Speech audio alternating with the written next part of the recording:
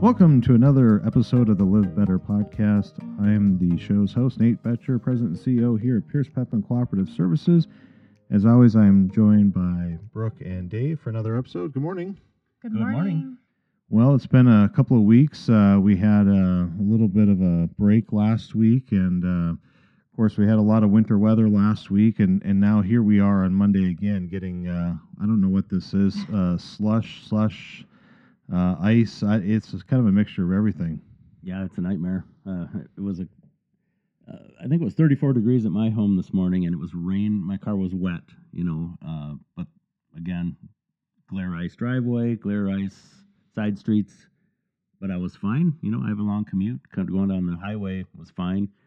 I get to work, and there was probably at least a quarter inch, maybe half inch of solid ice covering my whole car. So, it was freezing rain the whole way in. Yeah. No, it was not fun at all. Yeah. Yeah, it seems like the last, I don't know, probably 2-3 weeks we've had our fair share of the ups and downs of weather. So what was it? Maybe about 2 weeks ago we had like an inch of rain that fell on that Tuesday. It melted like a lot of the snow. It was wonderful. Yeah, and kind of washed the roads, and then it starts to warm up, and you're starting to think, okay, we're maybe heading towards spring, and then wham, last week we get hit with, 14, 15 inches of snow. Do you guys know what you had at your house? I think I had close to about 12 or 13 maybe altogether. Yeah. 12. And it was nice that it was spread out a little bit, so I was able to clear the driveway a couple of times. It was like a slow motion storm. Yeah, it was kind of nice that way. Yeah, the two waves. I mean, in fact, the first wave I think we got was last week on Tuesday, right? And then we kind of had a little bit of a lull on Wednesday, and then it picked up Wednesday afternoon. But then it was really done by Thursday morning. Right. But it's amazing how much, snow came down literally in, maybe about 10 hours, maybe 8 hours or so, because it really didn't start snowing hard, at least not hard at our house, until probably 5 or 6 o'clock that night. And then it was pretty much done by, mid-morning. So I guess maybe a little bit more, 12 hours. But yeah, it certainly makes weather, travel, life interesting here in western Wisconsin. And then again today, it feels like, as hard as it's raining right now, it feels like we could have easily another inch of rain, which if that were just pure snow, could be maybe 10, 11, 12 inches more snow. Yep. Could you imagine? Yeah, I'm really excited about our forecast, at least the next week or so, where it's supposed to be, I think, in the mid 30s or so, because that'll start putting at least a little bit of a dent on all the snow.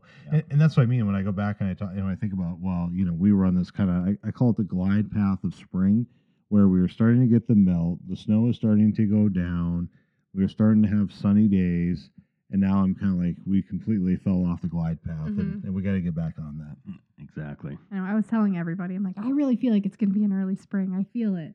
And I still kind of do, but this was just a little setback. So define early spring. When would you, if spring came early, what would that look like, and what day would that be? I feel like March 19th. no, just like sometime in March, where you kind of have that last. Usually we get like one good dump of snow in March, and then it just kind of goes away after that, and then there's no more snow. Me and my husband were just talking about, oh gosh, what was it, 2009, when it was like February, and all the snow melted, and it never came back, and it was the most amazing year. And he's like, you remember that of all the things? I have a horrible memory, but I remember that winter because it was just the most marvelous. So, March would be cool, or even April. Contrast that to just 3 or 4 springs ago on April 15th, we had like 15 inches of snow. Yeah. A huge storm. So it's very variable, isn't it? Yes. It could be anything. We have some family coming to town this next week, and we were trying to time it up because we think they came about this time last year, and I think they actually did. It was relatively within a few days here or there. And I, for some reason, had in the back of my mind that all of our snow was gone at that point. But now we go back to, your photos on your phone and you try to get a glimpse of, did we take a picture outside? What did it look like? Yeah. And I'm pretty sure that we still had snow at that point, but it wasn't a lot. Yeah, just last March, you're saying? Like a year ago, this yeah. Yeah. Because I was saying, I had maternity pictures last, mid-March, and there wasn't much left. There was like patches of snow. Yeah. But otherwise, I was in the woods, and it was like pretty open. And in the woods, it's usually less place to melt. Yeah, that's what I was thinking. I somehow, I think, conflated this in my head, but I was thinking that we had actually had weather that we were sitting out, side, and for some reason I was thinking maybe I'd even done some lawn work, but I think that was actually 2 years ago, and the family that came actually came later. I think they came in actually around April, probably about April 15th or so. So it's funny how, you get into these kind of patterns of where you have people that come to visit you, every spring or whatever, and you kind of get used to them coming, and then you start to go, well, what was the weather like when they were here? And if they came a little bit later, well, then, you just have this mental image, well, the weather must always be nice because that's what it was like, when they came 2 years ago. So, yeah, well, we're gonna hope and pray that this is maybe the last of the big storms. I mean, I think it's unreasonable to think that we won't get a little bit of snow here and there, but let's just hope that's the last of the big storms. And I did notice, drove around a little bit Saturday and Sunday, a lot of snowmobiling going on. Yes. Yep. What makes me a little nervous, and this is maybe my public service announcement, I drove by a number of places on the road where our orange fiber stakes, you can literally only see about the top 10 inches or so Sure. of those fiber stakes. And all of a sudden I got really, really nervous about seeing, those snowmobiles zipping along in the ditches and right off the side of the road, just thinking to myself, boy, at night, that'd be really hard to see that stuff. Yeah. So be careful out there. Be careful. New obstacles. And the broadband pedestals are fiberglass. The electric transformer pads are metal. So you don't want to hit either one, but you can do some serious damage in a hurry. So be careful while you're out there if you're out there snowmobiling. Speaking of broadband pedestals and internet, we're, of course, gearing up here for spring, getting ready to do sort of our big spring construction, which includes getting more people signed up, finishing off our mainline construction in a few areas. Of course, we've had a lot of people that have signed up, want service. We weren't able to get their drops. So, Brooke, tell us a little bit about that process this year and what's going to be a little bit new and what we're doing to get ready for that. Yeah, so this year we have a slightly different order process. Really what we're doing is when people had expressed their interest in service before, they'd went onto the website, put in their address and said, hey, I would like service, and we'd reach out to them. I did a little bit different this year, and they'll be able to go into that website and actually start their service order. They'll be able to choose their speed package, tell us where they want their NID, the gray box that goes on the side of your house, where they want that to go.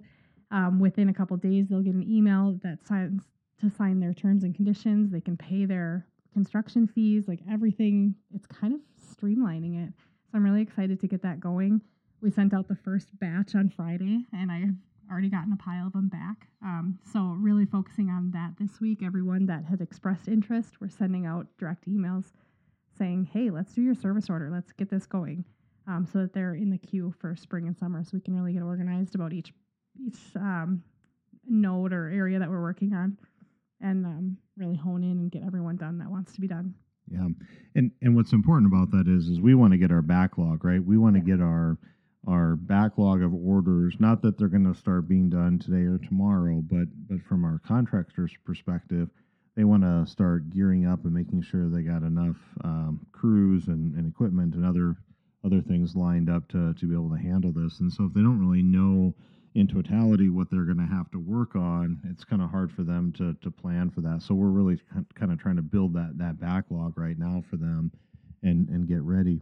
And so that's kind of talking a little bit about the areas that have already sort of have the mainline fiber, if you will, completed. What about those areas that are phase 3 and what are we looking for? When do you think we'll start taking orders for those in phase 3? Phase 3, I think it'll be more this summer, later spring, summer. There's kind of a lot riding on once we know road bans, like when we can actually get going. I think we'll focus on that phase 2. We'll get those service orders now, but I would say late spring, early summer, we'll get service orders for phase 3 so that we can do the same thing. Decide how many people in each area want service, and then the contractors can plan accordingly. Yeah, and I think, like last year, we didn't get started with really, the main construction until about the beginning of May, and that was just because there was so much frost on the ground. And of course, we just spent the first few minutes here talking about the weather and the impact of that, and of course, that impacts construction season too. So if it all melts off here, in the next 3 weeks, well, we're probably doing construction in April. If it takes another 6 weeks to get all the snow melted off and road bans lifted and all that, then certainly we're probably a little bit further out. But once the key here is once we're ready to go, we want everything lined up. We want to start doing drops. We want to start getting people service. We don't want there to be any delays. Mm-hmm. And it's not, I won't say it's really a first come first serve basis, because that's not exactly how it is. But it certainly helps us know the sooner people get those orders in and get ready.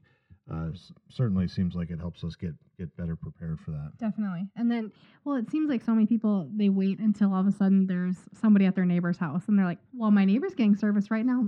Yes, but they also put in their order months ago. So we've been planning to do this. Now we need to, get yours in, and then eventually the contractors have to come back and do that. And so it's just a lot easier to hit everyone at once. Well, and that's a great point. I mean, the efficiency that you gain by if you've got a few in the same neighborhood, well, then guess what? They don't have to put the equipment back on the trailer. They can just go from one to the next and knock those out. Of course, that gets those done quicker, and it means more people can get installed quicker.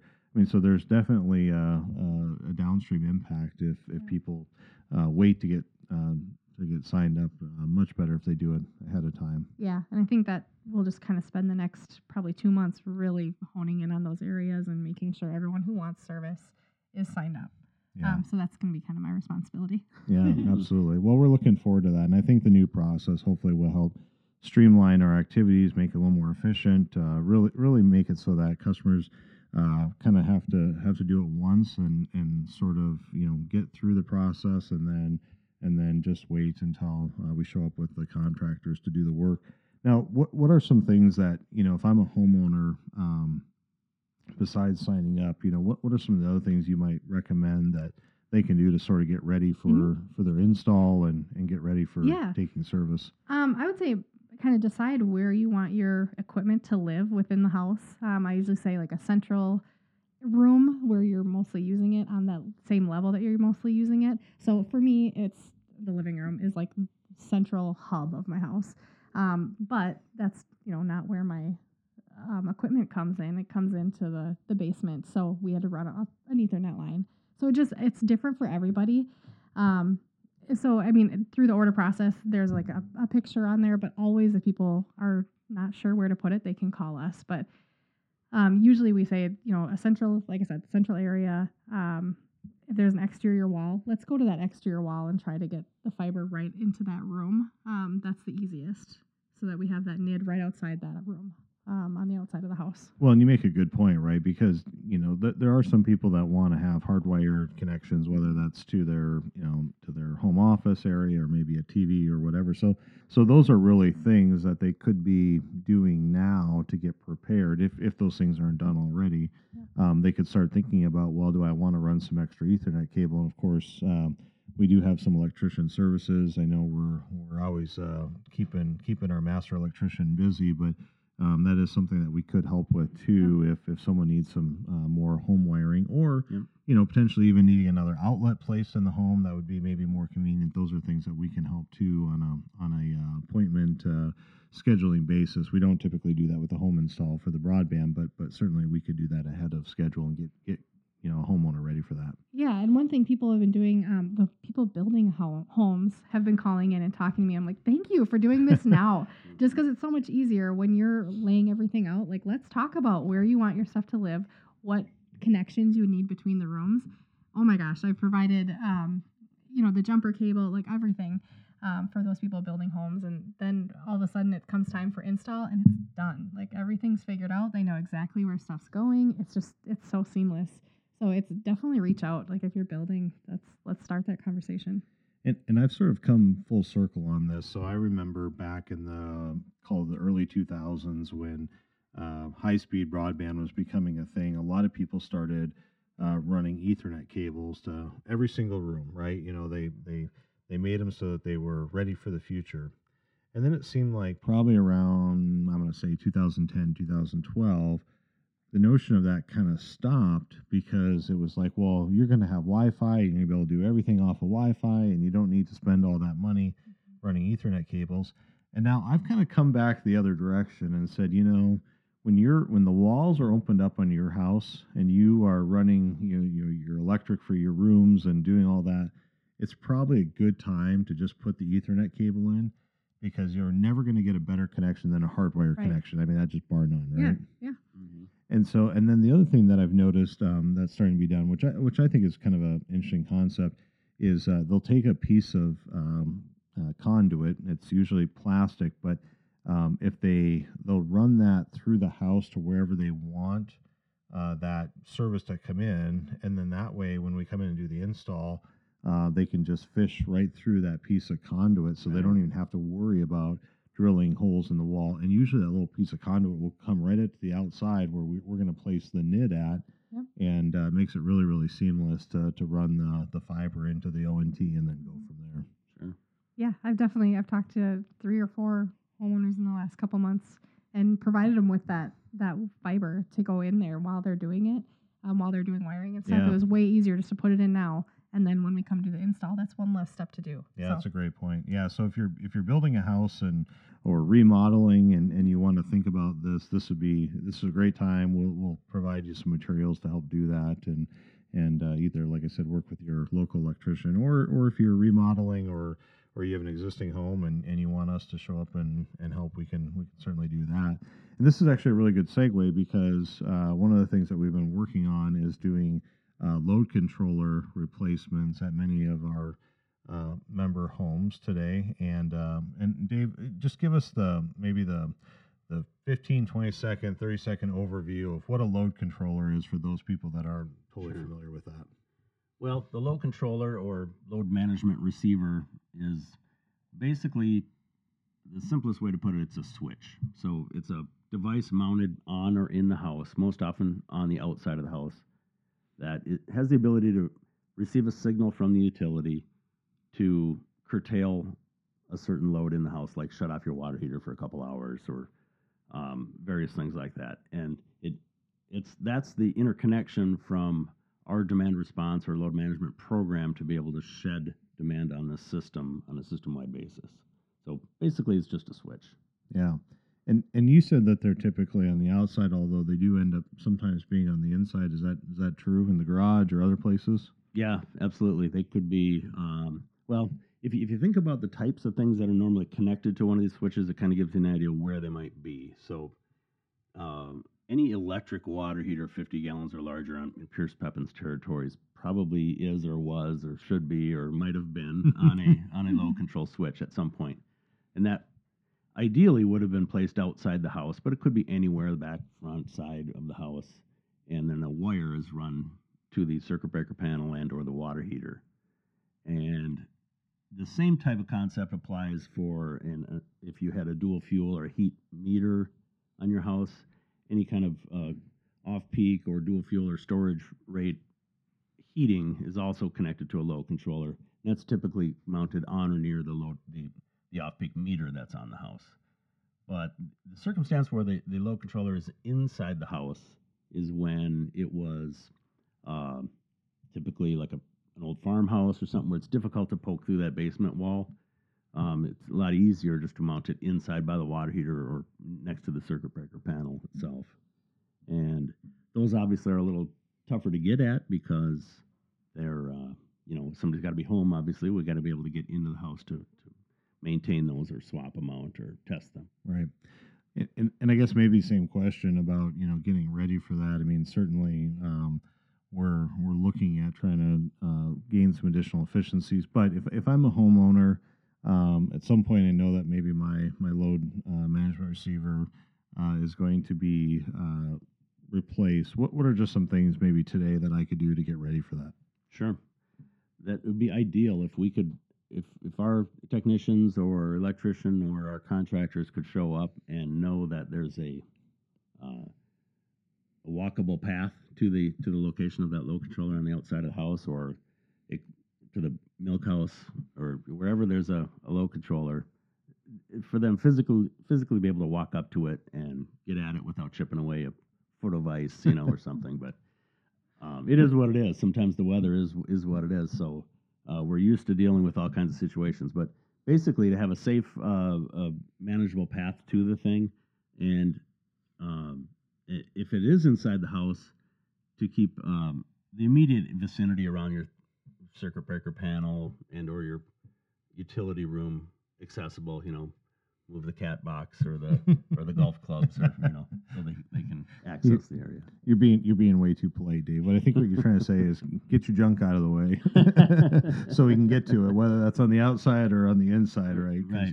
We're not the moving company. We can't help probably move a bunch of stuff out of the way, but certainly a clear path to where we're trying to get to always helps. Yeah, it'll save a lot of time.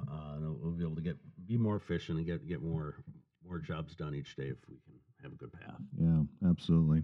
And we'll talk some more about kind of scheduling and our process around that here as we get more and more defined around that. We're doing these, right now. We're doing them sort of a little bit concurrently with doing some meter change outs, which is a big project that's going on right now, which we've talked a little bit here in the past on our podcast about. But we'll keep updating our members on that, and hopefully recognizing that we're trying to build some additional efficiencies into that as we mentioned, and stay tuned, I guess, is my final word on that. So. Well, here we are. We're at the end of February, so we've got a couple of events this week. We've got our board meeting on Thursday night, and then I also want to just mention that we've got the Chamber Flex event here on Wednesday. And Brooke, tell us a little bit about what that group is and what they're expecting out of us here at Pierce Pepin on Wednesday. Well, Flex is so Future Leaders and Entrepreneurs Exchange. Wow. So it's supposed to be like a group of young professionals. Don't worry, they don't check IDs. Anybody honestly is welcome. It's a good group of people. Do they check gray hairs though? I hope not. No, they've been really good about mostly just getting together, getting to know everyone in the area, socializing. I mean, it's just a good way to go out and meet people and learn how you can get involved in your community. So they have speakers and stuff every once in a while. So Nate gets to be this month. I'm sorry. Sometimes it's speakers, sometimes it's outings. They did bowling. They've done the ice skating was canceled because of weather, but just different things that you can get out and do. So you can always look at the chamber website and see what they're doing, seeing if that's interesting for you. But definitely something fun to do. And what are you talking about? Well, I haven't read that yet. Yeah, that's what I'm asking you. What am I supposed to talk about? Yeah, I guess we'll have to get on the same page after offline on that and get prepared for that. But no, we're happy to host that group, and I think it's really a good group of individuals. I know some of them. Brooke's obviously one of those people, and they're passionate about trying to encourage our business community, developing future leaders in our business community, and just making it stronger. And the way that we're going about doing that in terms of networking and providing opportunities for people to exchange ideas and business cards and things like that, I think is really great. And kudos to the chamber for supporting that. And really, I think this group kind of was self-created in a lot of ways. Yeah.